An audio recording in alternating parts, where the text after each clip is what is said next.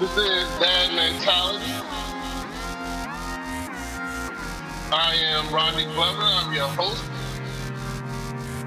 So we're going to tell you a little bit about ourselves.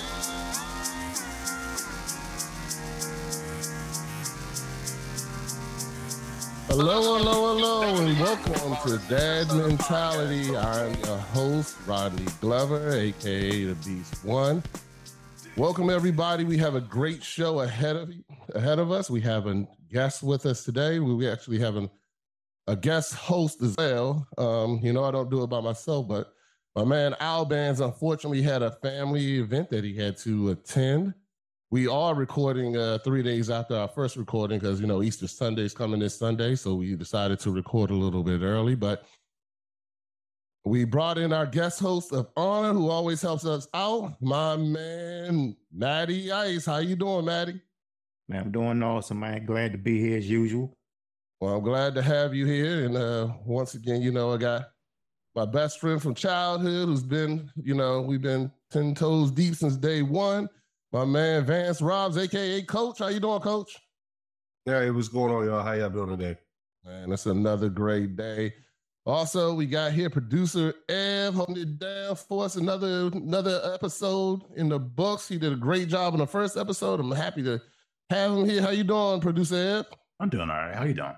Man, living life, brother. Living life. So, fellas, I've been excited. I knew when we got ready to start season 2 that one of the things that we always talk about mental health and how important it is to take care of yourself, that I wanted to get a mental health specialist on the show. And I reached out to my wife, who used to work in that type of background for the Air Force. And she told me, I got a perfect person for you. So she put me in contact with this gentleman. He is a drug and mental health specialist. He is from North Carolina. He also went to the University of the Air Force. He is currently writing a book that we're all going to support called Things We Don't Talk About, which is exactly the things we try to talk about here. So he's going to be a perfect fit. His name is Jamel Garrett. What's up, Jamel? How you doing, sir? What's going on, sir? What's going on, gentlemen? How y'all feeling tonight? Doing great. Thank you, brother. Doing well, man. How are you? Good. Hey, I'm blessed. Can't complain. I'm glad you're here. I mean, we got plenty of questions for you. So we're going to go ahead and start with our Twitch mental health check-in. That's something that we do every week, and we feel that it is very important to talk about. I know for me and Vance, we just did one 3 days ago, so it's probably not going to be too different. But, we got you here, Matt, to start us off. How would you start us off, Matt? It's been a while since you did your check-in. Tell us how you going. How you feeling? This week I'm probably at about 8.5, man. Feeling good, man. New month, started the month off right. Been in the gym, got in the gym today, got back to walking, man. Doing some things in the business. So make me look bad already. In the gym. That's what you're doing. Okay. Yeah. We was at the gym today, man. Been back out on my walks. Wanted to start the month off right. Getting geared up for the new season. You know what I'm saying, out on the truck. So getting my permits and stuff back together. So I'm gonna say 8.5, man. We went to church on Sunday, so feeling good. Excellent. That's great stuff. Hey, real quick, go ahead and plug your channel. So I follow you and subscribe to you on your channels, but go ahead and plug them and give a little bit about what you talk about on there. So my YouTube channel is called Ice Cold Crypto, the Diversified Hustler. So I talk about different investments in the cryptocurrency space. Mainly talk about Bitcoin, but then I talk about some DeFi projects that I'm in, that you can earn passive income in, and just but mostly Bitcoin and DeFi currently. But Matty Ice is my ice cream company. But as far as my YouTube channel, it is Ice Cold Crypto, the Diversified Hustler. Okay, excellent. I know I've been keeping up with buying Bitcoin, and I think I'm up like $30-$40 right now. So, right now you winning in that little bet you had with us at the beginning of the year. We'll see how that goes. Vance, you want to give an update on if anything changed? I mean, it's going up with the market right now, but I mean, the market is rising too. So I ain't convinced yet. It's been a little decoupled from the market. The market actually, stock market's been down over the first quarter. Exactly. Yeah, the stock market's been down over the first quarter, but Bitcoin's been the best performing asset this year. But we got a couple dollars. I give you credit on that, Matty Ice. You know what I'm saying? But depending on where you got your money invested in the market, you know what I mean? We'll see. You know what I'm saying? I wanted you to get an update on your mental health, brother. Not I thought you would have been updated on what, man? I mean, money impacts mental health too, though. My mental health is Matty's Ice crypto. You know what I'm saying? He got me invested there every week. You know what I'm saying? And that's the only thing that's changed over the last week. Our Bitcoin exchange. You know what I mean? But nah, real talk is it's the same as what it was the other day at 7. I still got work, you know what I'm saying, kind of tugging away at me right now. So nothing major from Sunday. I mean, we 3 days away. Spring break is happening, so all the kids are home. So makes work a little bit tougher than what it should be. But you know what I'm saying? I'm holding it down right now, trying to get to the weekend. So okay. Everett, you want to give an update? You got any changes? Nothing new. I'm exactly the same. All right. Even WrestleMania didn't hype it up a little bit? Nah, because we can't talk about that right now, because if we do, I'll be 30 minutes. I have a lot to say. So all right, well, maybe we'll save that for a different show then. All right. We'll go ahead and go. All right. Well, I'm about an 8.2. I'm happy I got through the food show that we do every year for my company, and made it through that. Had a lot of positive things happen for that, so I'm excited about that because it means more money in my pocket. So, so I'm a little bit high. I was at an 8, now I'm about an 8.2, a little bit higher. So, Jamal, so it's up to you now. So, got to give a rating between 0 and 10. How you feel? So, tell us how your week has been. And, anything good, anything bad that you want to talk about for your week personally before we get into your interview? Okay. I will give myself a solid 8. It's been a pretty good week. My kids are on spring break too.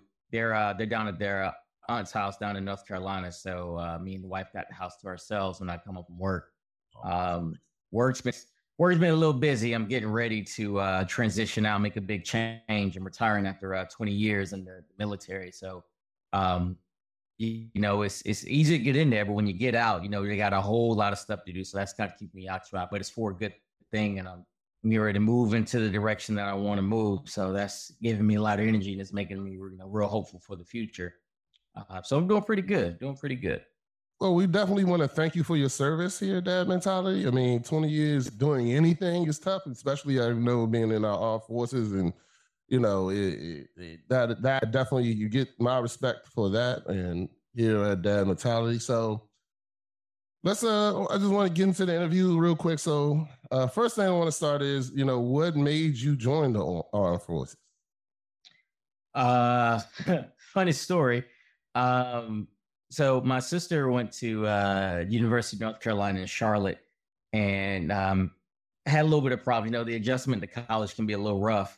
My parents essentially financed her first semester, and we'll just say it wasn't like the best investment. So my parents was kind of pushing me to join the military, so to pay for school. And I have family in the military as well, so I was looking at different options and stuff. And one day, I think I was a junior, my dad talked with me and was basically telling me that you got to get your education; it's important. But I suggest you join and pay for it. And he took me to an Air Force recruiter, and the rest is history. Okay. So did that work out for you when you went into the Air Force? Did they pay for it, or how did that process go? Yeah, they paid for everything so far. So I have an associate that the Air Force paid for, and you get tuition assistance to pay for your bachelor's and stuff. But they also have paid for certification. So my counseling certification, they paid for. I didn't pay for that. And I got a few other certifications, like certified hostage negotiator. They paid for that. Wow.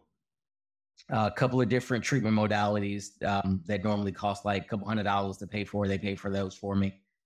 So those resume builders, they paid for it. So I'm pretty thankful and grateful. But I have been doing mental health the whole 20 years. I did security for the first 6.5 years. Okay. Yeah, that was going to be my follow-up question was how did you make that transition? Was that something that when did you decide that mental health was where you wanted to go? 2008. I was racked for the second time, and I was looking at other options. I was going to actually separate and get out. Look, my first job was security, and during the height of the wars in Afghanistan and Iraq, security forces was hot. Like I said, by that point in time, that was my third deployment, my second time in Iraq, and I knew that if I wanted to have a family, I was pretty newly married to my wife. I think we'd been married for like 2.5 years at that point. We didn't have any kids, so I knew that if I have a family and have some stability and stuff like that, then I would probably do another job. And then mental health kind of runs in my family. I have people in my family who suffer from mental illness. So I've had an interest in it. That was what my original bachelor's degree program was in before I switched my major. And kind of found myself as like the pseudo counselor on my squad. Like everybody would come to me with their problems. I was like, let me give this mental health thing a try. And it worked out. So I was able to cross-train into mental health services from security forces. I cross-trained in 2009, and I've been doing it ever since. And I just fell in love with the field. The more I did it, the more I fell in love. And I did a lot of things. I got a lot of opportunities. I got to work in a military prison. I got to serve in deployed locations, helping the troops downrange. I got to work with some of the people who work with the Afghan refugees when Afghanistan collapsed in 2021. So I've got to do a cool thing. I became a certified hostage negotiator. So a lot of cool things with that. It's opened up a lot of doors for me. All right. Did anybody else have a question they want to jump in with, or? No, you keep that certified hostage negotiator. That sounded. It was like, wow, okay. Okay. Have you ever had to use that training? Real world, no. Well, kind of. It wasn't a hostage situation. I mean, I guess the closest hostage was me. I guess I was a hostage, but there was a time when I was when I worked in the prison. There was a prisoner who was really upset about a situation that had happened, and they called mental health to go and talk to him, assess him, see what was going on. It got a little testy. My man was real angry, but got to use some of my diffusion skills, and I was able to establish a rapport, and we worked it out, and he was good, got him where he needed to be. He didn't kill me, so we good. Yeah, well, I guess you would call that successful. You're still here to talk about it, right? Yeah. Nah, most of that was like a one-off too. Most of the time, man, I felt safer there sometimes than I do outside. Yeah. You felt safer in the prison? Yeah. That says a lot, right? Okay. Yeah. With your experience, like, okay, so you've done things in the Air Force. Is PTSD like the biggest reason that people maybe have depression or need to come and talk to you? What's the biggest reason? The typical or most common, I guess. Yeah, I would say PTSD, trauma related disorders are probably, I'd say they're in the top 5, maybe number 5. Most common thing is second behind that is depression.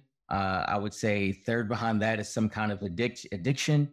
And when you think about it, it makes a lot of sense because the people who have the mental health issues will use a substance to cope. We call that maladaptive coping. And then, substances are chemicals and they alter your brain chemistry so they can cause addiction. So that's probably the third thing. And then honestly, I would say the fourth thing, and this is probably interrelated to a lot of different things, is you would just be surprised how many people are lonely. Like how many people have issues that stem from just being alone and not having a good social support system. Oh. Okay. Yeah, that's I can see that. Yeah. And So being by yourself is a difficult thing. yeah, well, I mean, when you think about it, Depending on who you are. Right. yeah, when you think about it as human beings, even the most introversion has somebody. Like they want some form of human contact. They want it on their terms, but they still want some form of human contact because that's how we were created. That's how we're designed. If you look at our brain chemistry and look at how we have, developed from a anthropologic standpoint, we are social creatures. We are innately social creatures. A person's mental health is better when they have some social support and connect with. I mean, look at babies. Babies literally die if they don't have that good connection, like that first connection, the most important connection with the parent, with the mother. And there's a lot of science behind the loneliness and failure to connect that has created things that people deal with later on in life. So there's a huge component of mental health care that goes into connectedness. Well, one of the things we talked about last week on our show was death and how Black men, as Black men or just men in general, not just to say our race or just us in general, we don't talk about death, and we don't seem to really even have an answer. I know I don't. So my weakness around death is that both of my parents died when I was young. Well, my dad died when I was 11 years old, and my mom passed away in, I think, 2007. But they both died suddenly. And for me, my issue always been around death is I don't deal well with it. I don't attend funerals. I don't even like talking about it. Even doing last week's show, it was tough for me to discuss it. Is like death of family members like a big thing in what you do, a situation or something what would you say to a person who, is like me, who doesn't deal well with death or doesn't have a good, I guess, a good hold on it? What would be your discussion? Well, I would, if I were your counselor or therapist, I would ask you, why is that? Like, I would encourage you to explore what is it about the concept of death that is so off-putting for you? My guess would be the finality of it. Like, death is done. And with most people who have that aversion to death, I mean, first of all, most people have an aversion to death because the majority of people don't want to die. But it's painful, and it evokes feelings of loss, feelings of loneliness, feelings of things being outside of our control, and it can be really uncomfortable. So I would encourage you encourage anyone to, take that introspective look and figure out what is it about death that bothers me so. Because when you have that answer, then you can begin to kind of work through it. That's the basis of most mental health therapies, is getting to that root why. And even if you can't figure out the why, just beginning to process it with yourself, whether it's a sense of danger that comes from death or grieving. And a little bit more to talk about men. I think men have been socialized by society to not deal with death in an emotional way. One of the worst things you can say to a dude is, hey man, stop being a punk, man up. Like, I get it, somebody dies, stop crying. Crying ain't gonna bring him back.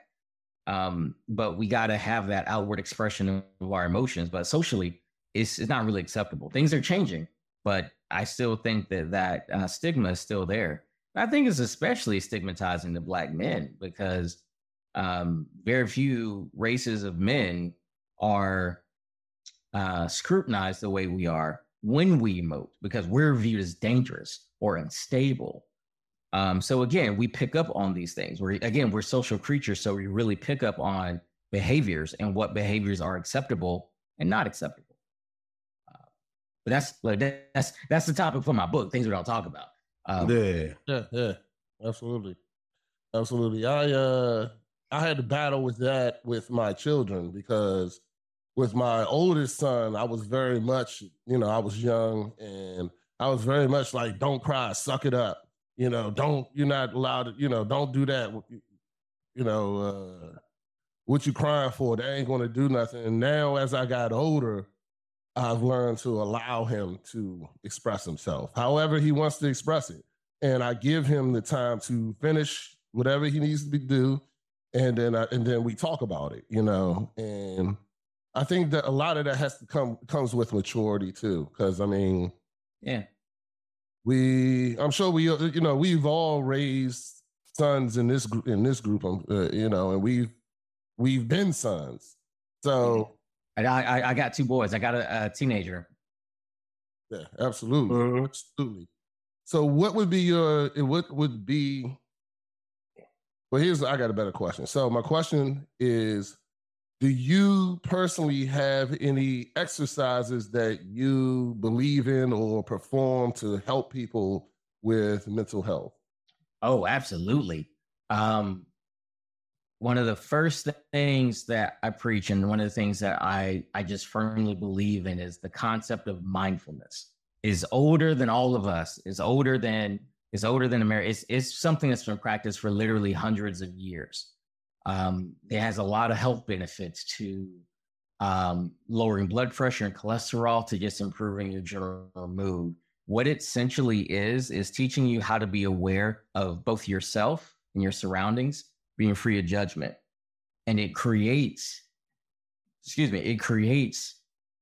a skill in people to be able to recognize my own emotions, to recognize when I'm getting upset, when I'm getting frustrated, and even recognize that in other people. But a component of mindfulness that I really stick with, that I actually practice on a daily basis, is gratitude. Gotta have gratitude, because you have to look at the world from the standpoint of, there are a lot of things that are in this world that are depressing. There are a lot of bad things that happen every day. And we live in a society that's going to tell us every day, every bad thing that happened. That's what drives media. But we don't always take the time to practice that gratitude. I'm a man of faith, so I do believe in thanking my higher power. But you don't even have to be a person of faith or believe in a higher power to just practice gratitude. Just gratitude for what you got. Like, I'm sitting in this house right now, and I didn't come from a rough place, but I didn't have this, and I'm grateful. I'm thankful for it, and it helps to keep me grounded. Along with the idea of mindfulness, being able to understand my own emotions and know where I am, it gives me a greater sense of control, and it actually helps me realize that I don't have control. Once you, kind of like an old proverb, and I'm like butchering it, but essentially the control that you get is when you realize that you really don't have control. Yeah. And practicing mindfulness is, when I get stressed out or I get anxious about something that is going on at work, well, what control do I have over that? The only thing I can control is me. I can control how I respond to it. I can control how I prepare for it. Mm-hmm. I can control over the environment. That's it. I can't control other people. I can't control, what happens tomorrow. I can't control that. And when you let go of that, it gives you a sense of peace. Yeah, definitely. Yeah. I tell my kids that all the time. You only can control yourself. And going back to the mindfulness, it is like, once you are aware that you have choices, you have a choice on how you maybe either respond to something or you have a choice to react to it. And a lot of times people are reacting to it, and it's usually it's an uncontrollable emotional response. So you get angry about it because it's something that's like a trigger, that causes you to feel a certain type of way. But once you, like you said, you can be aware of it and know that, okay, I'm being triggered by this. Why am I feeling this way about that subject, like you said?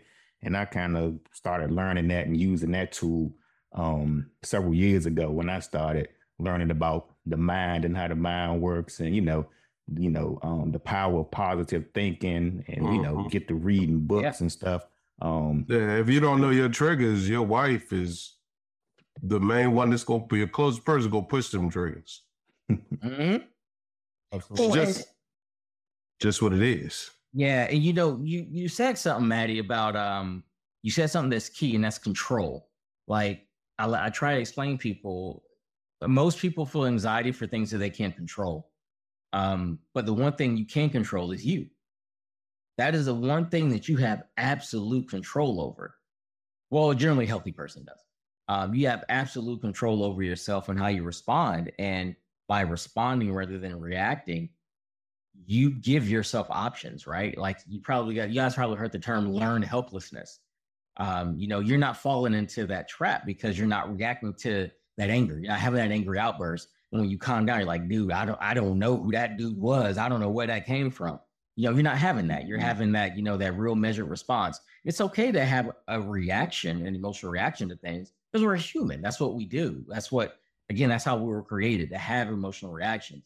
But when you have control over it, you're able to express it in a healthy way. And the most important thing is you ain't hurting the people that care about you the most, the people that are in your corner. Because when we don't have control, it's the people that we love the most that we tend to hurt. Not physically, although that happens too. Right.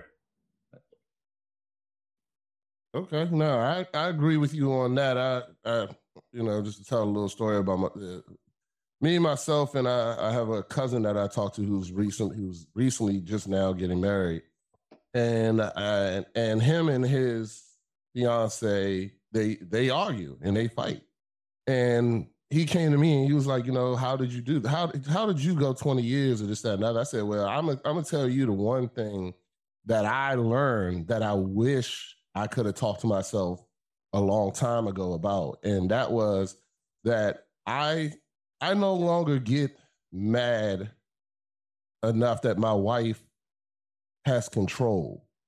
So, because I feel like if you get up and you punch the wall or break a TV or you do something like that, you're doing something where you, in my opinion, you're giving somebody else that control. Like, what can that person say to you that's going to make you go and do this? It should be nothing, because you have the control. Like, you should never give anybody, even my wife, that kind of control where she's going to make me endanger myself or endanger somebody else. Like but once you realize that you have that control, that it's not, you like, oh, she made me do it. No, she didn't. You did it. You decided to do it. Yeah. She didn't make you do a damn thing. You know what I'm saying? You decided to do it, but you gave her that much control. And I'm not even saying just wives or whatever. It's anybody out there. If you're out there and you just allowing your job that much control over you to make you endanger yourself or endanger somebody else, that you can't still blame the job. That's your decision. You decided to do that, and you decided to give someone or something control. I think that also goes back to what Jamel was saying also about just how not just Black men, but that's what we're talking about. That's what all of us are here. That's how we've been conditioned. Like, when certain things happen, like, I ain't letting nobody talk to me like that. You know what I mean? So you gotta respond a certain type of way. Like, and that was how we was conditioned as we grew up. You know what I mean? So yeah, but society did it's that. Like, so yeah, well, that's what I mean. Society has been conditioned, and especially like I would say definitely in other communities. I've seen they don't grow up the same way. I guess in maybe the environment that certain people grow up, we don't know how to handle conflict or disputes. Or just anything like that without getting upset, you know what I mean, and arguing and different things like that, and getting out of our comfort zone, because we all have done it. But after, like you said, after you do it, you don't feel any better. You know what I'm saying? Like, honestly, you don't. You kind of feel worse, especially as I've gotten older. When I do have that moment where I get out of character, I'm like, yeah, you kind of, I feel worse. Like, how I let them get me there. You know what I'm saying? Yeah, I mean, mad at yourself, right? Like, dang, yeah. Why did I go there? Yeah. But since society does play a big role in this. So, because I mean, if you think about it, our parents weren't having these conversations amongst each other. One. Two, there were certain things that are the generation before us, they went through that forced this condition upon, you know what I'm saying, the minority communities. So, because, you know what I'm saying, your outrage or your reaction and, you know what I'm saying, your lack of resources, we didn't have therapists to go to talk to. And our parents didn't have the time. Yeah, therapist was church. Correct. Therapist was away. church. That's exactly what it was, right? And the thing about it, I mean, that some people still got mixed emotions about church. You know what I mean? So, and turning to the Bible, which is I'm not one of them, but you know what I'm saying? It's just that our society conditioned us to kind of hold all of these mental emotions in. And like, even if we dealt with just something as simple as ADHD when we were younger kids, we were not diagnosed with that. No, we were not diagnosed with depression. Yeah, right. We were told, get on an IDP or he needs to fail the grade and do the grade again. Right. So the society is what's changing and allowing us to have these type of discussions. It's just we got to communicate to our children and the people behind us, like most of you guys are doing, that, hey, this is a real illness. These are real illness. Depression is real. Anxiety is real. And this is how you deal with it. And I think we're still probably a generation or two away from like fully releasing ourselves of what we've been through with it. Yeah, I think there's a correlation to income and mental health access. Like, I think that plays a lot into it. And, you know, our parents' generations, like I'll be 38 this year. So I'm an old millennial is what I am. But my parents were boomers. And so, you know, they did the best they could. They did what was taught to them, you know. A lot of our parents, they did the best that they could. But I think a couple factors happened. Like, one, the struggles were different. So the struggles that they went through were different than the struggles that we went through as young adults. I remember my pops, you know, would tell me, I remember him being so mad. He got off the phone one time, you know, somebody had called him the N-word, like at work, you know, and that's what they had to deal with. And, you know, from my pop's perspective, he had a family. You know, he had a wife and 2 kids, and, you know, he had a good job with good benefits, and that was how we had health care and, you know, had good insurance plans. So, you know, from his perspective, he had to deal with that. And because of the things that they went through for us, you know, that gives us options. So, you know, one of the things that I think to kind of think about is, you know, because of this struggle and sacrifice, you know, we got options. We could say, nah, bro, I'm out. I ain't putting up with that. Yeah, definitely agreed. Definitely agreed. So my next question is, so for me, the word mental health is something new to me.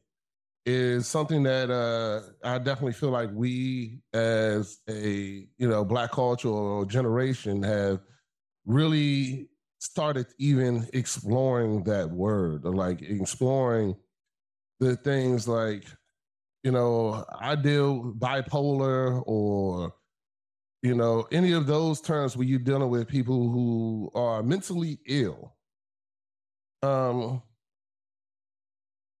What is there anything that you see that's usually like a trigger or something that you notice in a person that would let you know that maybe this person is mentally ill opposed to just having a bad day? There are some things that like stand out. Of course, anything that is related to what you call psychosis or a psychotic disorder. So that's your schizophrenia and stuff like that. Seeing things that aren't there, hearing voices, you know, that tends to be obvious. You see people doing like this, or somebody talking to somebody that ain't there. Yeah, that's kind of obvious. But, you know, for the more common stuff, the anxiety, mood disorder, Body language is real big. You ever see somebody when they're sitting down, they shake their leg real fast and move it up and down? Ain't nothing going on. That's just what they do. You call that in our field, that's called psychomotor agitation. That could be a symptom of anxiety. How people interact with others is real big. Like, how are they in their peer groups? How are they with their spousal partners? How do they interact with their children? How do they interact, with their families and things like that? That's a big one. Like, people's social interactions are really, really huge. Like how the problems people have. So I know a telltale sign. You ever meet somebody where everything's wrong in their life? Everybody mistreats them every day of the week. Something's always bad. Somebody always did something to them. That's a sign. That's a sign. Like, okay, what's the common denominator in all of these situations? Yeah. I've had that conversation with a person before. Yeah. Well, I was like, yeah, but eventually you gotta look at yourself, brother. You gotta always look at yourself. I've been to, I am proud to say that I have been to therapy. I've been to a therapist, and yep. Oh yeah, I'm in therapy now. I got therapists now. You have to. Absolutely, yeah. So I mean, we always had that stigma, though, as a Black culture to not be able to say that. You know what I'm saying? Not to say that you need therapy or you need, like I said, to me, mental health, when I was a child or young, that wasn't even a word. Like, it didn't exist. Yeah. And now that we can, it is a good thing to be out there and be free and say, I need to talk to someone. I need to... I need somebody who can help me make it through this troubling time, no matter what it is. And you as a therapist, you go to therapy. Mm-hmm. Most therapists do. Yeah. Because one, you have a bias. We all have a bias. If you try to quote mental health yourself, it ain't gonna work. You need that trained person who can give you that unbiased approach and flat out tell you the truth. And that's one of the reasons why, like one of the big boundaries in our field is, you don't see family members or acquaintances as patients, because your relationship with them could be biased. It could lead you to have a bias or a blind spot to something. Because ain't nothing like somebody, you confide in, you're telling them about, what's going on, and you're processing these things, and they give you that perspective that you just can't get on your own. They give you that perspective. Something that me and my therapist had worked on before, we had talked about is I was talking about something, and I was talking about, like, I gotta do this, I gotta do that, and the demands. And he was like, "Man, it doesn't sound like you give yourself grace." And that just hit me like, yeah, I don't. I have all these crazy expectations for myself to be everything for everybody. Like, I'm in a leadership position at my job. So my team is over 60 people. So I'm like trying to be everything for them. And then I come home, I got a family I got to be there for. And so that expectation management of myself wasn't there. He's like, you got to give yourself some grace, partner. It's like, yeah, you're right. You're right. I do. Because I'm only human. But that was that unbiased look that I needed to hear it.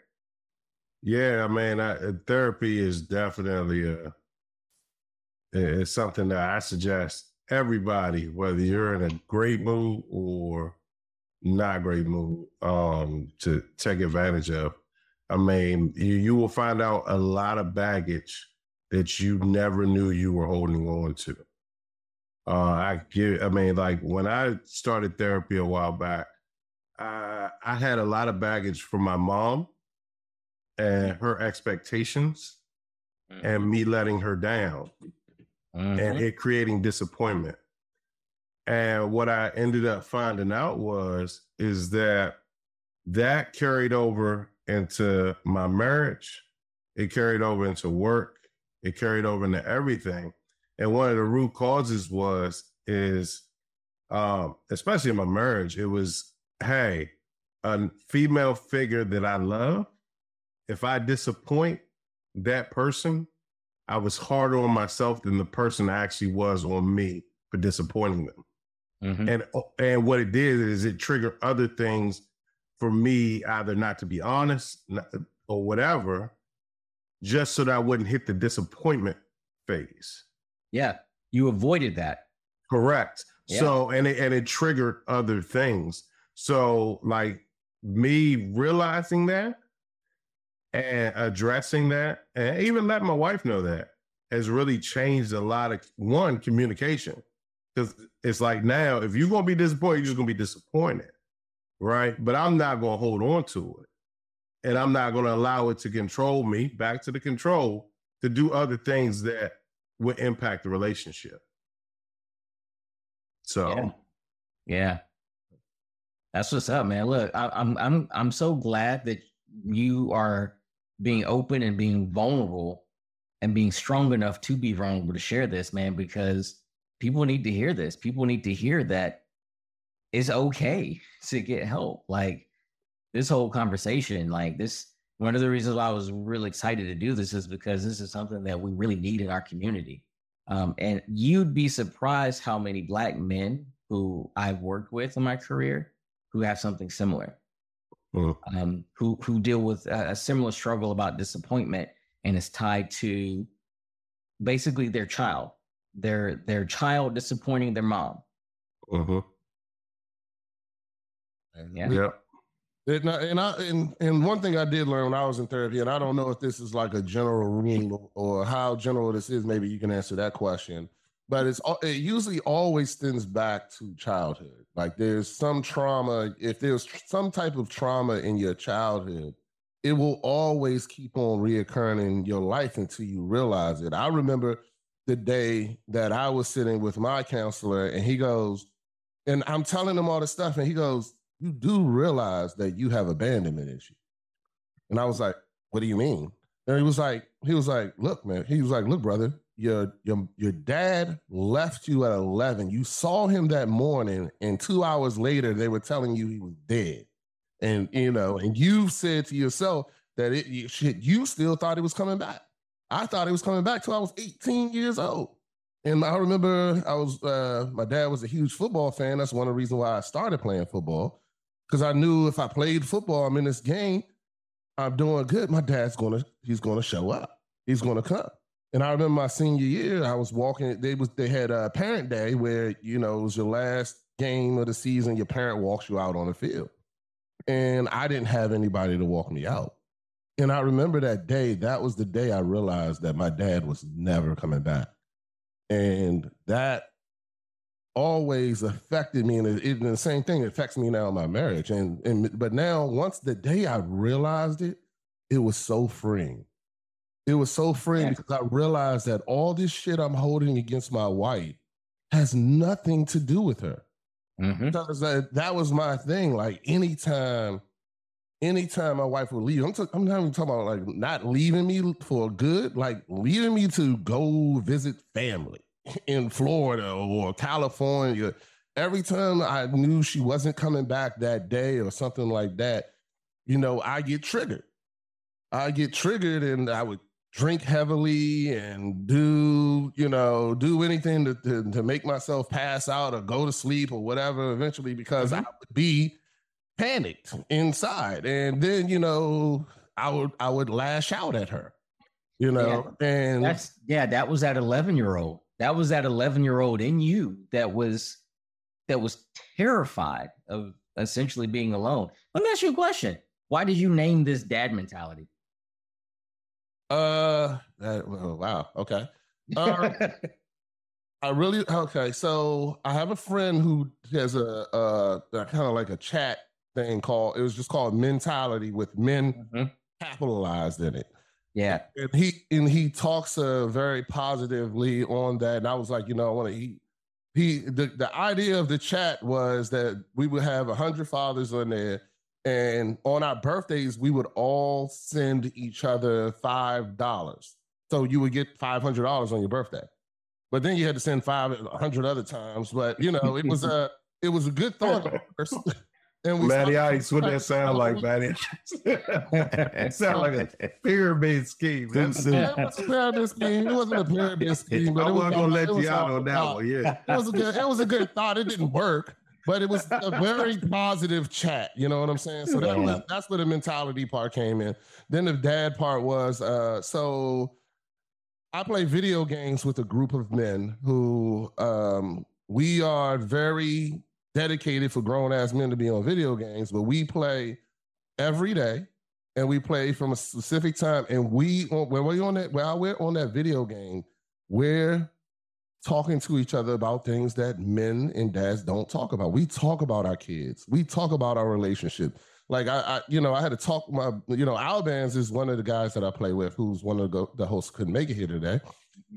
We talk about he was going through a divorce, and we helped each other through all that stuff. Like we helped and we're all very positive. Don't get me wrong, we fry each other in the middle of it when we have time, but it's still all positive people who are trying to help. And I've been blessed with a lot of positive people like Matty Ice, like Vance.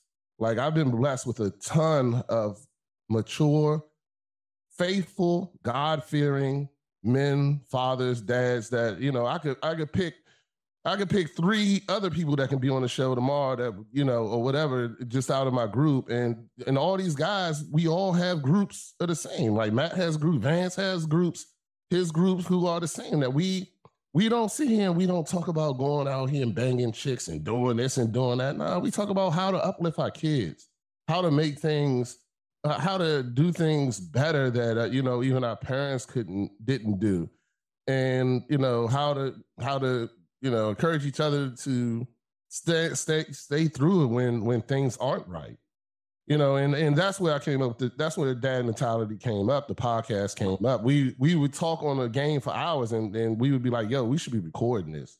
And finally, we just got on here, and I was like, and then there was another thing. I have another guy, the Enlightened Ones podcast. He's a friend of mine who started that podcast, which is a very positive podcast. They do a lot of sports, but there's still the positivity and the things they talk about on there is amazing too. So I wanted to do the same thing. They're a little bit younger. They're actually in their mid-30s, but and we're a little bit older. We're in our mid-40s or a little bit younger, whatever.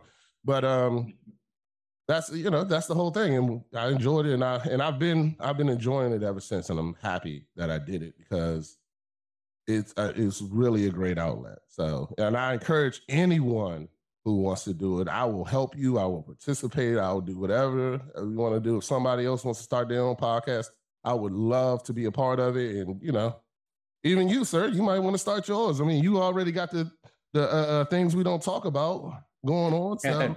Yeah, and books and all types of stuff. Yeah, the future's bright. Future's bright. Hey, man, I would love to be on it. When you do write that book, I definitely want to have you back on so we can discuss it. Because I feel like that book is going to be probably a lot of the things that we have talked about, and we can go over it again. So now, I was going to piggyback on what you were saying. Just when I heard the name Dad's Mentality, I loved the name because I saw it as us as fathers. Just like our Vance was saying, like we gotta break that cycle. You know what I mean? How we grew up, showing our kids it's okay to talk about their feelings. You know what I mean? Because I have a son and a daughter, but my son is my oldest. And again, like when he was young, I had him at a young age. I was 18, so I didn't know how at that time how to talk to him. Just being so rough on him about different things with school. But then as I got older, it just changed. Now, what I'm saying, we tell each other that we love each other every day. You know what I mean? He asked me, we ask every morning, how you feeling this morning, Dad? How was your day? You know what I mean? So we just break that cycle. And that's why so as dads, we teach ours that's coming up how to break it so that they have a better mental health than we did. So that was kind of how when I heard, I was like, yeah, definitely. So when you had told me that you were starting the podcast, I was like, hey, if you need anything, man, I definitely help out, love to hop on. And so here I am. Yeah. I think it's evident, like the mental health counselor in me is seeing this as, this is your therapy. This is all of our therapies. Like this, us doing this, having these conversations, therapy. That's why it's called dad mentality, because fatherhood is an important part to all of our lives. And you already mentioned, the role of being fatherless at the age of 11 impacted you. So clearly that's something that's real important. So this is absolutely like a form of therapy for us to have these conversations. And it goes back to the point I made earlier about, we're social creatures. We as human beings, we got to talk and have relationships with other people, just to talk and, just to BS with and jive with each other, but also just to process life with. Mm-hmm. Absolutely. And I wish I had known that, at a younger age, because I would have did so much more. I would have did so much more, even for myself and my family. And because believe it or not, I am an introvert. I'm not a big go out and talk to people fan, but I, because I play video games on a video game, I'm a crazy man. You know what I'm saying? I can say whatever I want to say, do whatever I want to do. It don't matter, and then even for this podcast, that's the same way. This is my release, because when I go to work, I don't talk to nobody. I don't care. I get in there and I want to get the hell out as soon as I can. You know what I'm saying? And I don't have no conversations with people. I got one person out of my the whole joint that I even acknowledge his presence. So, other than that, but my job is I have to sell anyway. So I go, when I go in there and talk to my chefs and the people in there, I have to be this person. But other than that, man, I'm not that person. I don't like talking to none of y'all, I just want to take care of my kids and move on and do what I got to do. But it's been therapy to definitely help me open up and actually talk to people. Like I was definitely that dude. If I saw somebody disgruntled, I just walked right past them. I didn't care. I wasn't going to sit there and have a conversation with them. But now I've become and kind of broken that I do talk to people now. I do talk to them. If I see that somebody, especially, a young man or whatever case may be, if I see that there's something going on there that, he looks like he needs to talk, I'll listen, But as soon as it starts going to something dumb, then I'll just walk away after that. But it's a good thing. Now I want to go back to your book. So things we don't talk about, and I know, you want to write the book and I don't want you to give the whole book away, but if you could just give me one thing that we don't talk about that you're going to highlight in your book and why you feel that is important to you, I'd appreciate it. So I got a passion for mental health, obviously, and then mental health in the Black community. One of the things that, I've observed in my time on this earth, being above the ground, Black men and Black women have we have a unique relationship with each other when we compare us to other races. And so I was really curious as to why. And it always kind of struck me, like even with my wife, there are certain ways that I feel sometimes that, I have to kind of check myself on, like, why am I feeling this way based off this interaction? And I think that it stems from a lot of different things, but I'm really big in the belief that we as social creatures become socialized through society. And that society started from the time our ancestors came, the American ancestors came from those slave ships onto this land. And I really think that a lot of the intricacies of our relationship between Black men and Black women can be traced back to the ways we had to adapt to survive slavery. And then as each generation migrated to adapt to essentially the social oppression that Black people experienced in the history of this country, it adapted with it. And so the chapter I'm working on now is probably going to be the longest chapter is, we don't talk about our relationship with women. And I want to do a deep dive into our Black men's relationship with Black women. And, why black women, so just as an example, me and my wife talk about this all the time.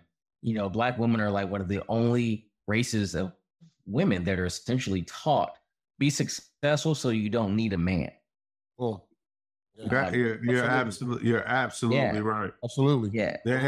And they're taught that by society, Mhm. you know what I mean? And then in the church, not all churches are teaching what submission truly is, right? So they get the perspective of I need to live without a man and I don't need to submit to a man, right? When in actuality, you know what I'm saying, when the Bible's talking about submission, he's talking about submitting to a God-fearing man that is a leader leading her God's way. So it's a lot of things. I agree with you wholeheartedly that our society, the churches, and everything is impacting our actual relationship with our own race and with our own women. Yeah. And, to flip that on his head with us too, we ain't doing what we supposed to do. Agreed. As men. And I think, whether you subscribe to the biblical principles or not, there's just something to the dynamic between black men and black women that is just different. It's just different. And so one of the things that I'm really excited about that, just doing a deep dive into that. Well, that's going to be deep, interesting. But it's also like society created it, help with it. But again, now it's being passed down. You know what I'm saying? From inside the families now. So they don't even have to do it anymore. You know what I mean? Mhm. Yeah. Well, I would even say the role of marriage is different. So the marriage that my grandmother had is different than the marriage that my parents had. My marriage is different than the marriage that my parents have. Like, I think that we have to look at how each generation, the relationship between us changes. An example I always give is, not to get too much to my family history and everything, but, my grandmother wasn't treated the best by my granddaddy. And I could see how the lesson would be, hey, get your education, be successful, so you don't have to live like I live. But we have to look at what has happened over that and why that was the message there. Not everyone was taught that message, but a lot of women are. And that's just one factor. Like, why is it that although it's attributed more to black men when statistically is really about the same across all races, but black men tend to be more sexualized. And so when you look at infidelity and you look at men, cheating and stuff, and you look at what society has told us, that definitely goes back to slavery. I was about to say, it goes like so far back though. Yeah. Black families have been torn apart since back then. You know what I mean? So it's kind of, I ain't gonna say it's almost been ingrained in us in some type of way when something is repeated over and over and over and over again. Yeah. And then it's deep rooted. Yeah. And it's socialized. Like, I remember I didn't think like this at the time, but every now and then I'll listen to the music. Like, I was a teenager in the late 90s and early 2000s, and I'll listen to the music that I listened to then. I'd be like, I used to listen to that. A lot of it I want positive music. And a lot of it talked about treating women a certain way. And it glorified, essentially, music that today does the same thing. But, it glorifies the man who is sexually promiscuous. But that's what and it glorifies the woman being a hoe. Yeah, so. That's what gets pushed out. That's what these record producers push out. That's what the market executives for music are pushing out. It's flipped on his head now. So now look, it's like completely the other way around now. If you look at the female rappers who are at the top of the game, they act like the men. You know what I mean? And talking that same way. It's like they do that in their songs. But like I don't know if y'all remember, Sierra got drugged a few weeks ago because she released a song. I don't remember what it was called. It was something about women. Yeah. She ain't no independent woman. She got this dude who is doing his thing, taking care of his family and her. I agree, but that's not what they see, and that's not what the young girls are hearing, though. So correct. They may be doing that on the back end, but what they're putting out there to them is perpetuating it. You know what I mean? It's like you said. So since we on the topic of this, I got a discussion for y'all there. How do you raise your daughters? Well, I have a daughter. I have 3 of them. Yeah. So how do you raise your daughters? Well, the biggest issue I have, first of all, I 100% believe in dating my daughter. I date my daughter. Agreed. All date nights. I take her out. I show her how a man should be treated. I also teach her how she should be respectful. Just because a guy takes you out to a nice restaurant don't mean you order the most expensive thing on the menu. And I've also told her, I was like, look, you don't order anything you're not going to be willing to pay for. So don't go in there and order, a tomahawk steak just because you can, or just because that dude to pay for it. You know what I'm saying? If you're not going to pay, you don't know that dude might walk out on you. But anyway, it's respectful it's just be respectful, because if you're just going out and you're just ordering crap, just to order crap, that's going to change the thought process of that man towards you. He's going to look at you as, you're just looking for a free meal, or you're gold digging, or every time blah, blah, blah, blah, or what you order, he's going to have expectations afterwards. So, if you sit there and you order a tomahawk steak, then he's going to be expecting something afterwards, and so, but I 100% believe in dating my daughter. The biggest issue I have right now, since we now pivoted to daughters and just our children in general, is the reverse of being sexually open. It is almost taboo to say, I'm straight now. You have to be open to say, oh, I'm interested. The big word now is I'm pansexual. I'll love anybody, no matter who it is, or this, that, and the other. The person that says they're straight is looked at as being, not open or not part of the cool crew, or whatever the case may be, because there's so much out there right now that, he, she, whatever those terms are. So that to me has been my biggest concern, as far as when I talk to my daughter, I talk to her about it. It's like, it's okay.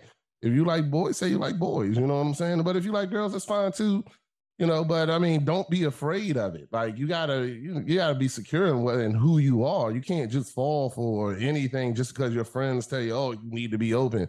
You don't need to be. You can be whatever you want to be.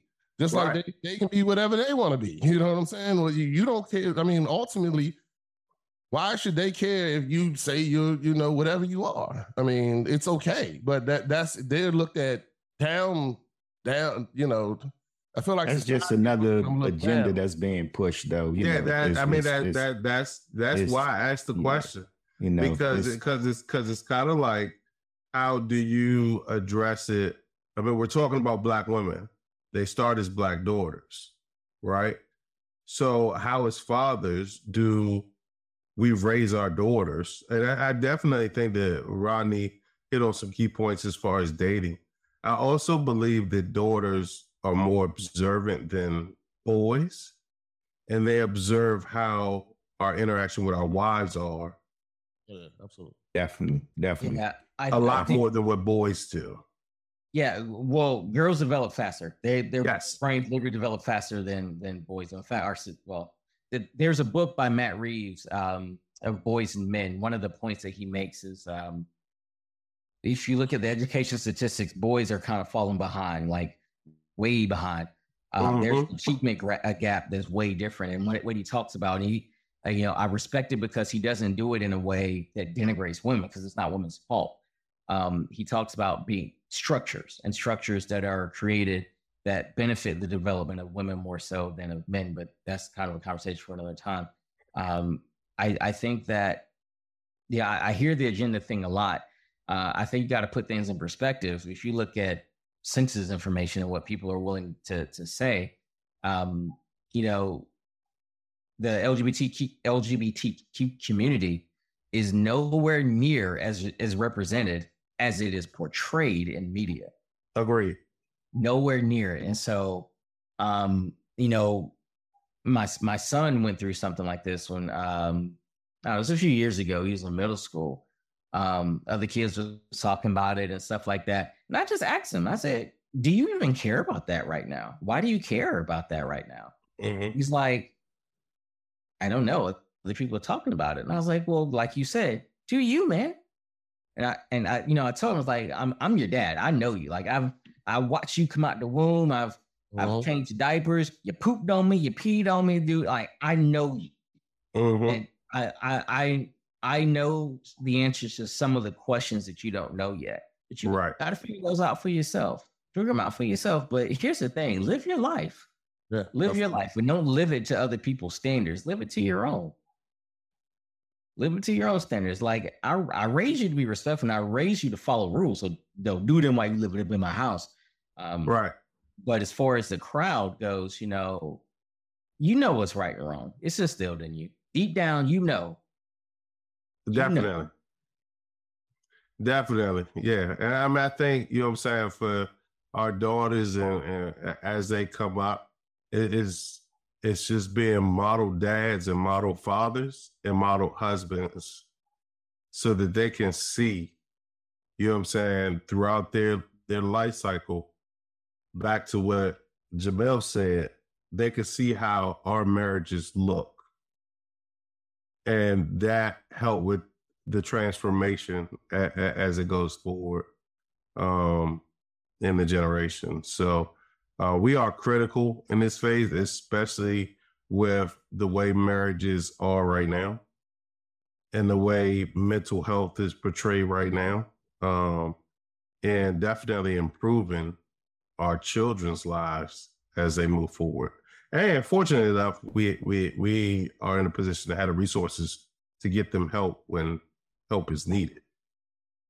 Yeah, but I definitely agree. We got to lead by example because, like how you say, how we raised my daughter. Like I'm fortunate enough, you know, that me and my daughter have a awesome relationship, and she has an awesome relationship with her mom. So, she sees how I treat my wife with respect. You know, do anything for her. You know what I mean? So that's what she's going to, you know, expect. You know what I mean? That's going to be her expectation. She's not going to take anything less than that. You know, she's, my daughter's 20, so she's, you know what I'm saying, she's had boyfriends and, you know, met a couple of them, but she's kind of in her own lane doing her thing now. She's in school. She's just focused on her. She's interning at a school right now, and, you know, she's just focusing on her.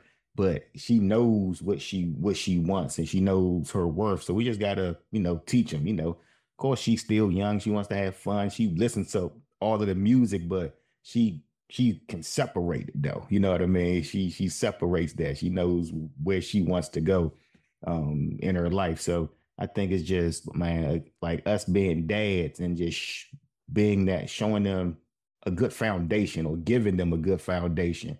A launching point, and then talking to them, man. Like you said, this mental health and hugging our kids. Like in my household, we didn't used to say "I love you." Like that was like as I grew up, nobody said "I love you," give hugs, but that's a everyday thing, you know. Before you move out the house, love you, see you later, have a great day. You know what I mean? And we made that normal. You know what I mean? And I think, you know, more families should do that, because when that positive energy is flowing through your house, man, it is, man, things are a lot smoother. When there's tension and anxiety around, you know what I mean? It's not a good place. You don't even want to be at home when it's like that. Think of that as an investment. Like what you just said, you did, showing that kind of affection and telling your children that you love them. Think of that as an investment. You're investing in them. So when they grow up, you know, they might not have, you know, that feeling of low self-esteem that could impact their mental health in a negative way, or low self-worth that could impact their mental health in a negative way. You know, three super important things that children need to hear from both their parents. I love you is one. I'm sorry So apologizing when we're wrong, and then I'm proud of you. Letting them know that we have a sense of pride in them and that they've accomplished something. Those are 3 super important things that kids need to hear. I damn sure never heard I'm sorry. I ain't never hear that from my parents, not once, ever. Right? And I have like just like it. I heard from my mom. We're confessing. Wasn't saying that. I had to talk with my son and told him that I apologized about how I used to get so upset sometimes. I'm talking about from your parents. Nah. But I have told my son I was sorry because I used to get so upset sometimes. I think I hear it now more now that I'm an adult than I think I did as a child. Maybe I just don't remember as a child. I sure remember getting beat though. Now I did deserve it. I did deserve it. But a funny story about apologizing. We got to be careful with our kids to not be that do as I say, not as I do. My son, when he was my oldest son, when he was younger, he liked to put his little greasy fingers in my plate and get food. And I stopped him. I was like, "Did you ask?" And he would say no. And I was like, "You don't reach your hands on people's plate. You ask, can I have some?" And I said, "I'm your dad. More than likely, I'm gonna share it with you anyway." He was like maybe 4 or 5. Mm-hmm. So fast forward a little bit later, I'll come home from work. I'm tired. He eating French fries. I love me some potatoes. I put my little greasy hands in his plate, get his fries. He looks up at me with his mama. He get this look from his mama. Looked up at me, looked at his plate. Dad, did you ask? Whoa. I couldn't say nothing. You could have said something, but you was like, okay. Be an example. You know what I'm saying? Like, I would have said, man, I bought them fries. You just on them. You keep thanking me and asking me because you ain't buy a thing. So that's what I would have said. Yeah, that's what your mama would have said, or your daddy would have said. Absolutely. Yeah, I had to eat it that day. I had a choice to make. It was. I got it. I had a choice to make, but I decided to be like, you know what? You're right. I tell you to do that, so I got to do the same thing. And I asked his son, "Do you forgive me?" And he said, "Yeah." And then he gave me the fry anyway, which he better because I paid for it. Exactly. Yeah. Exactly. All right. So while we've been sitting here, I'm going to go ahead and confess. I had this horrible idea of doing this serial killer draft type thing, and I did not feel that vibe anymore. So I'm going to take my 3 pages and 3 hours worth of notes that I did and throw them out the window, and I'll have come up with a different game. Oh, Lord. I think we're going to enjoy. No, we're not going to music, nothing like that. We're going to play with Jamel here. So now I have sat here and wrote a list of celebrities with problems. Now we're going to talk about these celebrities, and you get to tell us if they were sitting in your chair, what the hell you would say to them. Okay. So we are going to start with Kanye West. I knew he was at the top. You already knew he was going to ask about him. Kanye West is sitting in your chair, and first of all, would you diagnose him as manic or like something like that, or where would you feel looking at the things that he do? I do want to say one thing about Kanye West. Yeah. I really feel that his mother's death was his trigger. Because before his mother's death and all that after that death, and a lot of people said that was the person that grounded him. Do you believe in that? Like there are people who are manic that can stay grounded because they have that person in their life that can, I guess, not control them or keep them at an even pace, or whenever they go into these states, know how to make them do these things. Yeah. I absolutely do. I mean, we talked about it earlier. It's kind of been a theme, and it's just the human connection. He had a genuine connection with someone who he cared about, and this person helped him. And I'm sure he had spurts of that at times, but he was able to be, grounded by, his mother, if that's the case. And I actually kind of think that's the theory. I'm not 100%. I can't legally diagnose anybody or anything like that, but anybody I haven't seen, but I suspect that that's the case as well. first thing I would tell him is take your medicine. Yep. Like God put medicine on this earth for a reason. Like God guided the hands of the doctors to create medicine. There is such thing as over medication, but he ain't in that boat. Yeah. I don't think he in that boat. That'd be one of the first things. And then I would ask him to have some kind of healthy outlet for some of the things that he does, whether it's journal. He's an artist, so speak through his art. Some of the best art we have, whether it's music, whether it's paintings, whether it's sculptures or whatever, is people who, when they're in a struggle, they use that art as their outlet. So I would encourage him to have a healthy outlet for that. Use medication and get some healthy coping and leave the Nazis and the white supremacists alone. Okay. All right. Mm-hmm. Anybody else got to add anything to add about Kanye West? Anything he think he didn't diagnose, or what would he be his diagnosis if you? I mean, he's already said it, and it's clear as day. He's bipolar. I think he's already said it. He has bipolar disorder, and like you see it. I'm not sure how familiar you are with bipolar, but being manic or being bipolar, or it means you have basically two poles. The manic or mania is when the person is they tend to be a little bit hyper, they don't get a little rest. That's where you see the bizarre behavior, the emotional dysregulation where they're kind of all over the place. Then the other pole is when they're down. You typically don't see celebrities when they're bipolar when they're down because they're up somewhere laying down. That's actually kind of a dangerous time for them because they still don't have that emotional regulation. But some people can suffer from suicidal ideations and possibly have suicide during that time. So he has bipolar disorder. He's admitted he was diagnosed. I think he said he was diagnosed with it a few years ago, maybe a year or two after his mom died. Okay, all right. Sounds like a good one. So all right. So the next patient is now Kanye's leaving the office now. The next patient's walking in. And you see the Pied Piper himself, R. Kelly.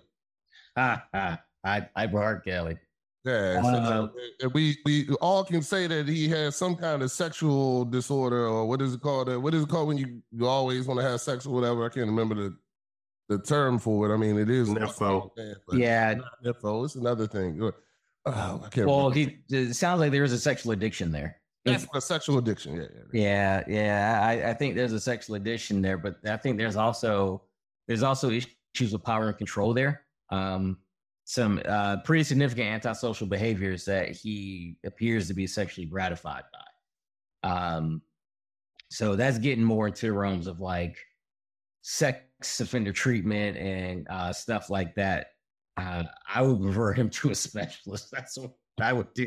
Yeah. Like, dude, you need a specialist and someone who specializes in sex addiction. Oh, I know, not sex addiction, but sex offender type of treatment.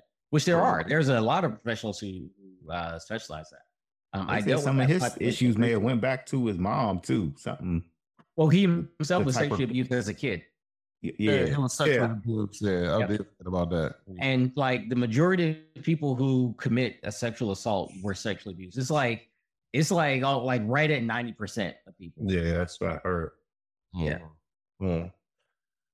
And like usually, I know one of the things they say that whenever a person is assaulted, they usually tend to never grow from that. Just like me, when I went through what I did with my dad at 11, I have triggers that, like you said, take me back to that 11-year-old.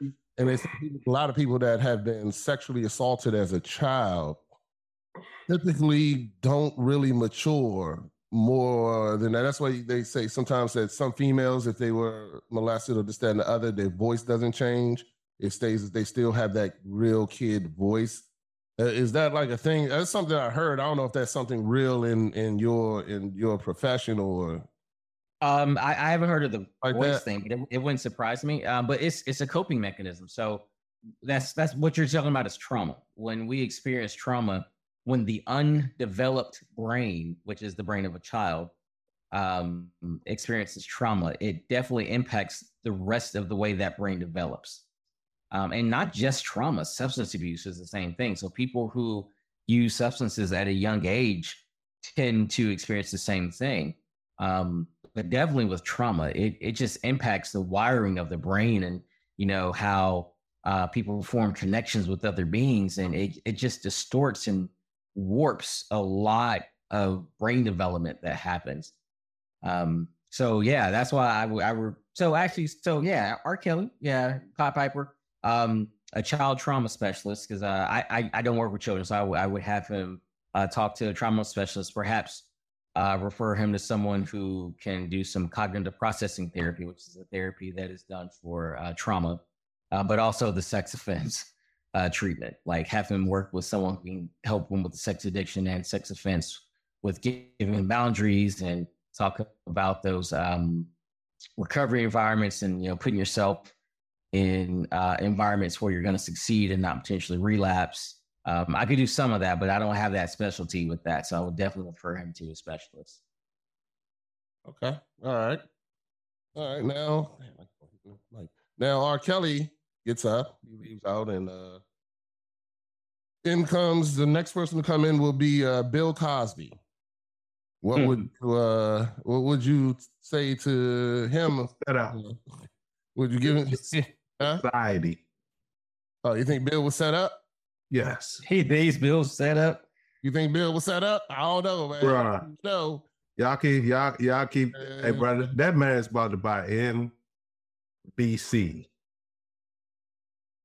Yeah, I mean, that man was about to buy.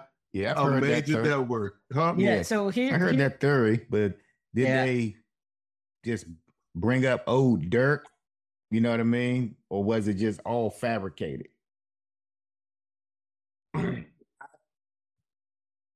I can't say either way. I'll be 100% honest. I wasn't a lawyer. I haven't seen everything that everybody's seen. I'm not accusing falsifying documents or discrediting anybody that came forward, right? Okay. But it was interesting when it went down and how it went down. That's going back to the conversation we had last week about how you feel that every major rapper or somebody who was fighting against the system in any way ended up dying, being shot, or overdosing, or whatever the case may be. You putting Bill Cosby in that same setup? I'm not like 100% on the whole. I'm not always a conspiracy theorist, but I do believe that there are too many coincidences. Yes, that's what I believe. They said the same thing. Was similar with Michael Jackson. He was about to make a major purchase with Marvel and some other stuff, and then that's when everything came out. They had to drop it, and then Disney bought the rights to it, and then relaunched it. All right, we're going. Hold on. Let's say the doctor. I'll let the doctor talk about his sickness. Talk about Bill's sickness. And think. I mean, it is a coincidence that 30 women said, "Oh yeah, he drugged all of us." Yeah, that's kind of. But then I don't know. Just like Deshaun Watkins, right? It was like 50. Just like Deshaun. It was like 40 something. Just like Deshaun Watkins, right? Okay. Hold on, I'm missing. What happened with him? The quarterback from Houston? I don't know, man. I stopped watching football for a while. I have no idea about what you're talking about. Oh yeah, I heard about that. The masseuse situation. Yeah, and like 30 women came out down Texas, and yeah. I remember hearing about that. What was he? Soon as he was up for a contract renewal, and he was saying he wanted to leave, and then all the allegations came out. I don't know. A year and a half later, he the highest paid dude in the league. Nobody pays attention to anything that he. Yeah. I think for Bill, you would have to do an assessment to see exactly what is there. But one of the stories about Bill Cosby, Hannibal Buress, although Hannibal Buress did go off on him, but man, the dude, he got a show on CNN. He got an afro. Show on CNN. Kamal Bell. Okay. He did I think a 3 or 4 part series. It's actually called "We Need to Talk About Bill Cosby." That was actually And it goes into a lot of detail. And, a lot of those stories didn't just happen. There were things there were allegations that had been there and people had known but swept under the rug because Bill was pissed. money. Because Allegedly. of who he was, right? Yeah, and he was also making CBS a whole bunch of money with the Cosby Show. And we all know money talks and BS walks. Yeah. But So- I would, from a clinical perspective, I would have to do an assessment to see if anything's there. The thing I would definitely focus on is the mood swings that appear to happen, that people who say he can shift from a high to a low real quick and want to get to the bottom of that. And if that's the case, definitely need to do some kind of mood management therapy, some cognitive behavioral therapy, see what's going on with that, if there's anything further there. Yeah, I mean, so when I say set up, right, Yeah. I mean exactly what Jamel just said.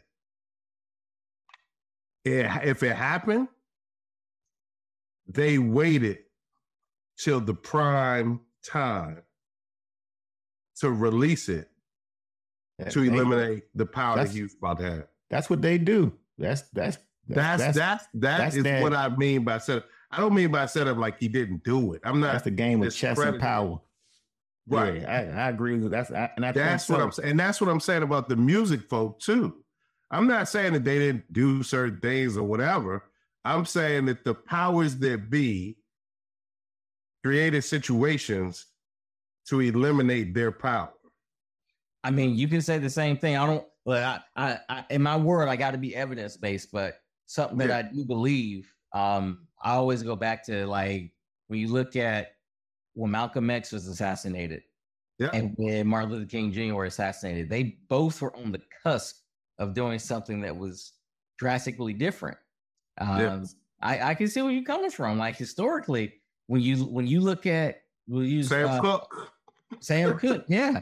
I think MLK is one of the best examples, though, because I think we all can agree that capitalism rules everything. Correct. We got a Voting Rights Act. We got a Fair Housing Act, 1964, 1965. 1968, you start to look at what MLK was preaching and talking about. He was going in on the Vietnam War and saying, why are there so many poor people? Not just black people. Yes. He's about to unite minorities. The Poor People's Campaign. Poor People's Campaign. And by the way, this is a conspiracy. This is COINTELPRO. I don't know if y'all ever heard of COINTELPRO. So the movie that had Judas and the Black Messiah. Yep. Well, murder of Fred Hampton. All of that stuff came out when COINTELPRO came out. So that's a counterintelligence program that J. Edgar Hoover, when he was the head of the FBI, had because he feared the, quote, Black Messiah person. So yeah, they would be set up, and eventually, Fred Hampton was murdered. It hasn't been tied that I know of. It hasn't been tied to by Martin Luther King Jr.'s assassination. It hasn't been tied to the FBI or anything like that. But we all know he had tapes on him. He recorded them. He wrote him a letter, told him to kill himself. Mm-hmm. Yep. You gotta know your history. I know your history. Yep. Yeah, I agree. Yeah. But yeah. No, I can see where you're coming from, that conspiracy theory. I do think there is some truth to that. Yeah. Well, last week we talked about it, and we talked about, because we all named if what artists you believe, if they were still alive, would have changed the music game. Van said Sam Cooke. I said Prince. Then we had Tupac and Biggie also named throughout the whole thing. Aaliyah was named also. Yeah, I would say Aaliyah was who I would have gone with, because if you look at Aaliyah's style, she was beautiful and sexy, but she wasn't all that sexualized. Yes. When you compare her to like a Beyonce or something, and her star was rising. Yeah. Yeah, because she was crossing over. Mm-hmm. She was crossing over to the movie industry. Yeah, I would say she was about to go over. Hollywood, huh? Yeah, she had just about had crossed over. Yep. At that point, yeah. Yep. What was she in? She was in the joint with Romeo. Jet Li. Yeah, DMX. Yeah, Romeo. Yeah. So much that. So she was definitely a rising star. It was a good conversation. All right, well now, I've based. Oh, no, I got one more person. Bill Cosby leaves the room, and Donald J. Trump walks in. What's your diagnosis? There's nothing wrong with Donald Trump. Narcissistic personality disorder. There you go. That's all it is. There you go. Well, that was the quickest one he gave us. Narcissistic personality disorder. Well, I can't diagnose anybody without like legally seeing them and stuff like that. But I don't know if y'all remember. I think it was 2017. George Conway tweeted the DSM. So the Diagnostic and Statistics Manual is like the mental health manual. So every mental disorder is in that. He tweeted the page that has narcissistic personality disorder in there with the 9 criteria. And he said, tell me one of these that this man don't meet. All right. It's all good. All right. So got one more before I end the show. It's something that we do a lot here. I don't know if you heard. I'm going to go ahead and give you your time on the island.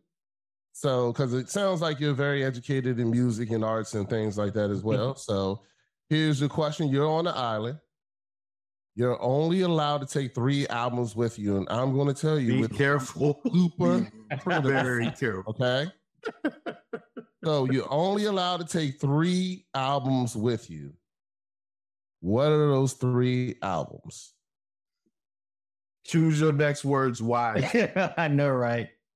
Okay, so the first album I'm gonna have is I gotta have a gospel album. It's gonna be "I Need You Now" by Smokey Norfolk, because if I'm on an island, I'm gonna need some inspiration, so I'm gonna be by myself.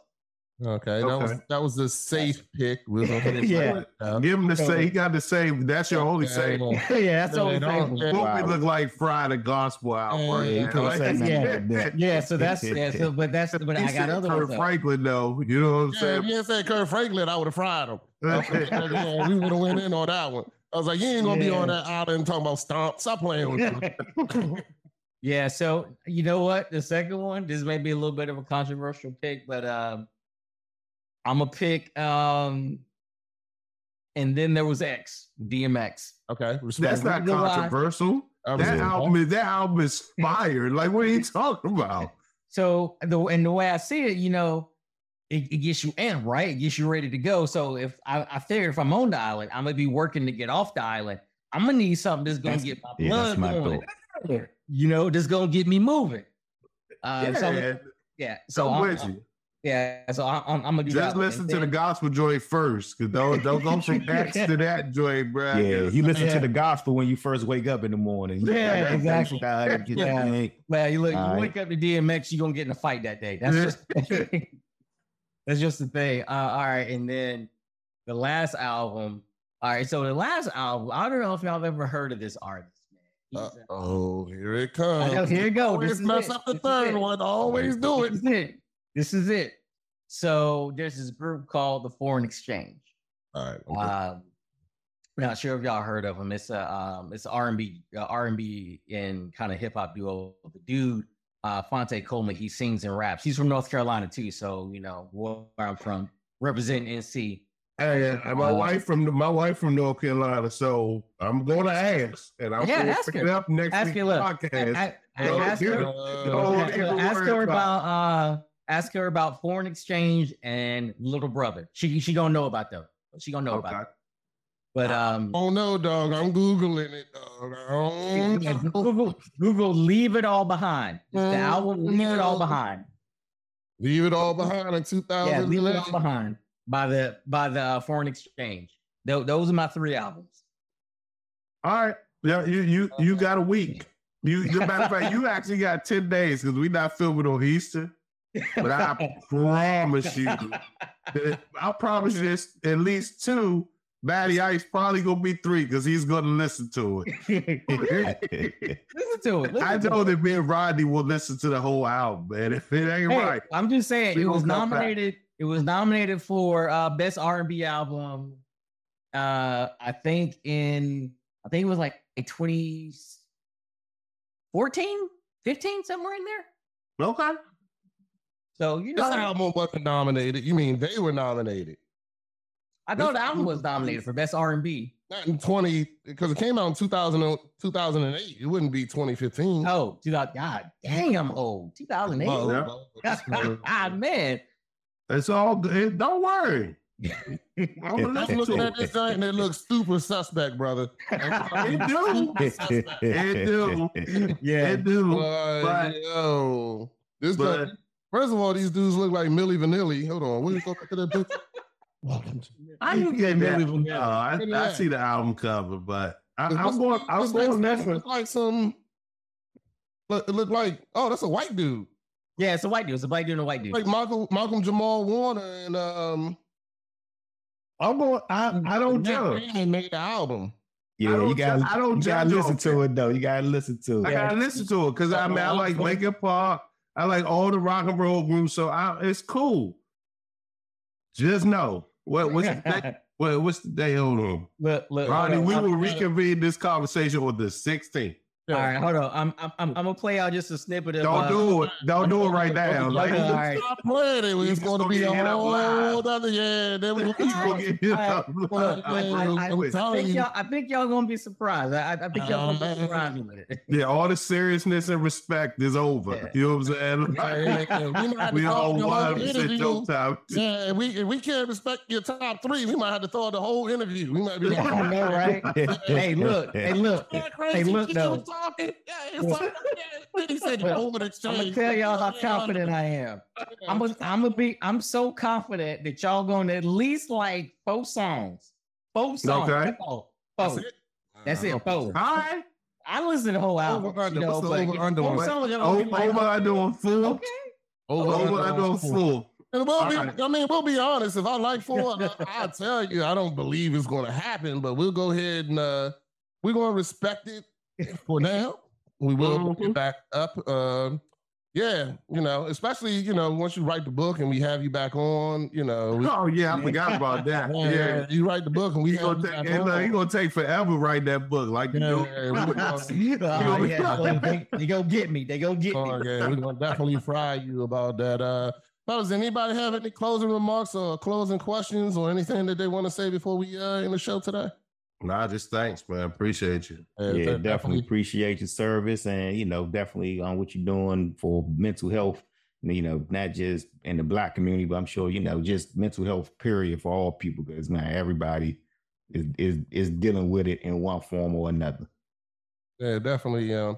And if you don't mind, can we go ahead and induct you as our mental health dad mentality, mental health specialist? If we ever have another guest or somebody on here that maybe we feel is in the realm that, you might want to talk to them or not even talk to them, but just be hang out with us and help, because we do things with people who have, been to prison and they're coming out, they're trying to get themselves together and stuff like that. And we have conversations. I do plan on having a conversation with a guy about PTSD who has gone through it and went through it.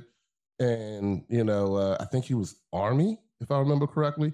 But, how he went through it, how he got out of it and stuff like that. But, you just be guy, I'll reach out to you every once in a while, and if you want to come hang out with us, you're definitely always invited. Yeah, brother. Of course, man. I accept the invitation. Look, after I retire, I'll have me a beard.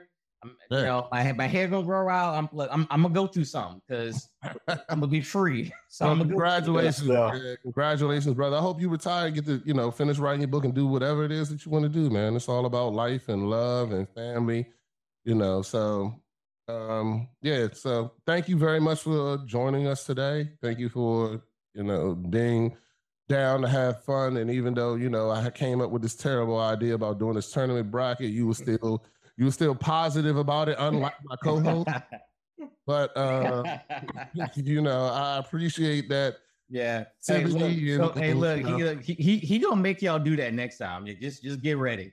Just No, go. I already know. The vibe was there. You know, it was a thought. Hey man, throw it on the wall, see if it sticks, brother. I'm not put it this way. I'm just more upset I wasted all that time writing down all this stuff about serial killers. It was You and me both. I'm trying to be a good Hey, you know what? host. Hey, You know man, what? I know me and Albaz was not gonna be prepared for that. I already knew we wasn't gonna be Hey, man, prepared. you know what? I might do a bonus episode, dog. We might have to figure this out. Like, you know, you want to get back on. We'll talk about it off the air, but I kind of want to go through it just to do it as a bonus episode because, you know, after the whole vibe was here and this, that, and other, I came up with the other idea just off the whim, and I felt like it was way better. So, appreciate all your honesty. Hey, fellas, thank each and every one of y'all. Producer Ev, appreciate you being here and everybody helping to make dad mentality a part of the thing. Remember, if you want to send us your questions, you can go to dad_mentality@yahoo.com. We also have the YouTube page that's getting ready to go up where you can watch this broadcast live. And don't forget, I'll be streaming every day between 4:30 and 6:30. Just putting more content out there. Watch us play games, hang out with us, and just have a good time. The chat is always live then too. It's on Twitch. That is the Beast One on Twitch. You can definitely catch me there. And once again, just thank y'all for everything that y'all do. Thank you for remember be positive. I do have a little quote of the week this week, and it is when people tell you who they are, believe them. That's the end of that. Hey, it was fun, fellas. I enjoyed this. Another great episode. Thank you for everything. Thank you, retiring Jamel Garrett, so Sergeant Jamel Garrett, who's going to, you know, enjoy life and have it. And thank you for all your service that you've done. And if I'm ever in a hostage negotiation, I hope they call you. I appreciate that. You know, and you know, I hope he not listening to DMX. Yeah, I know, right?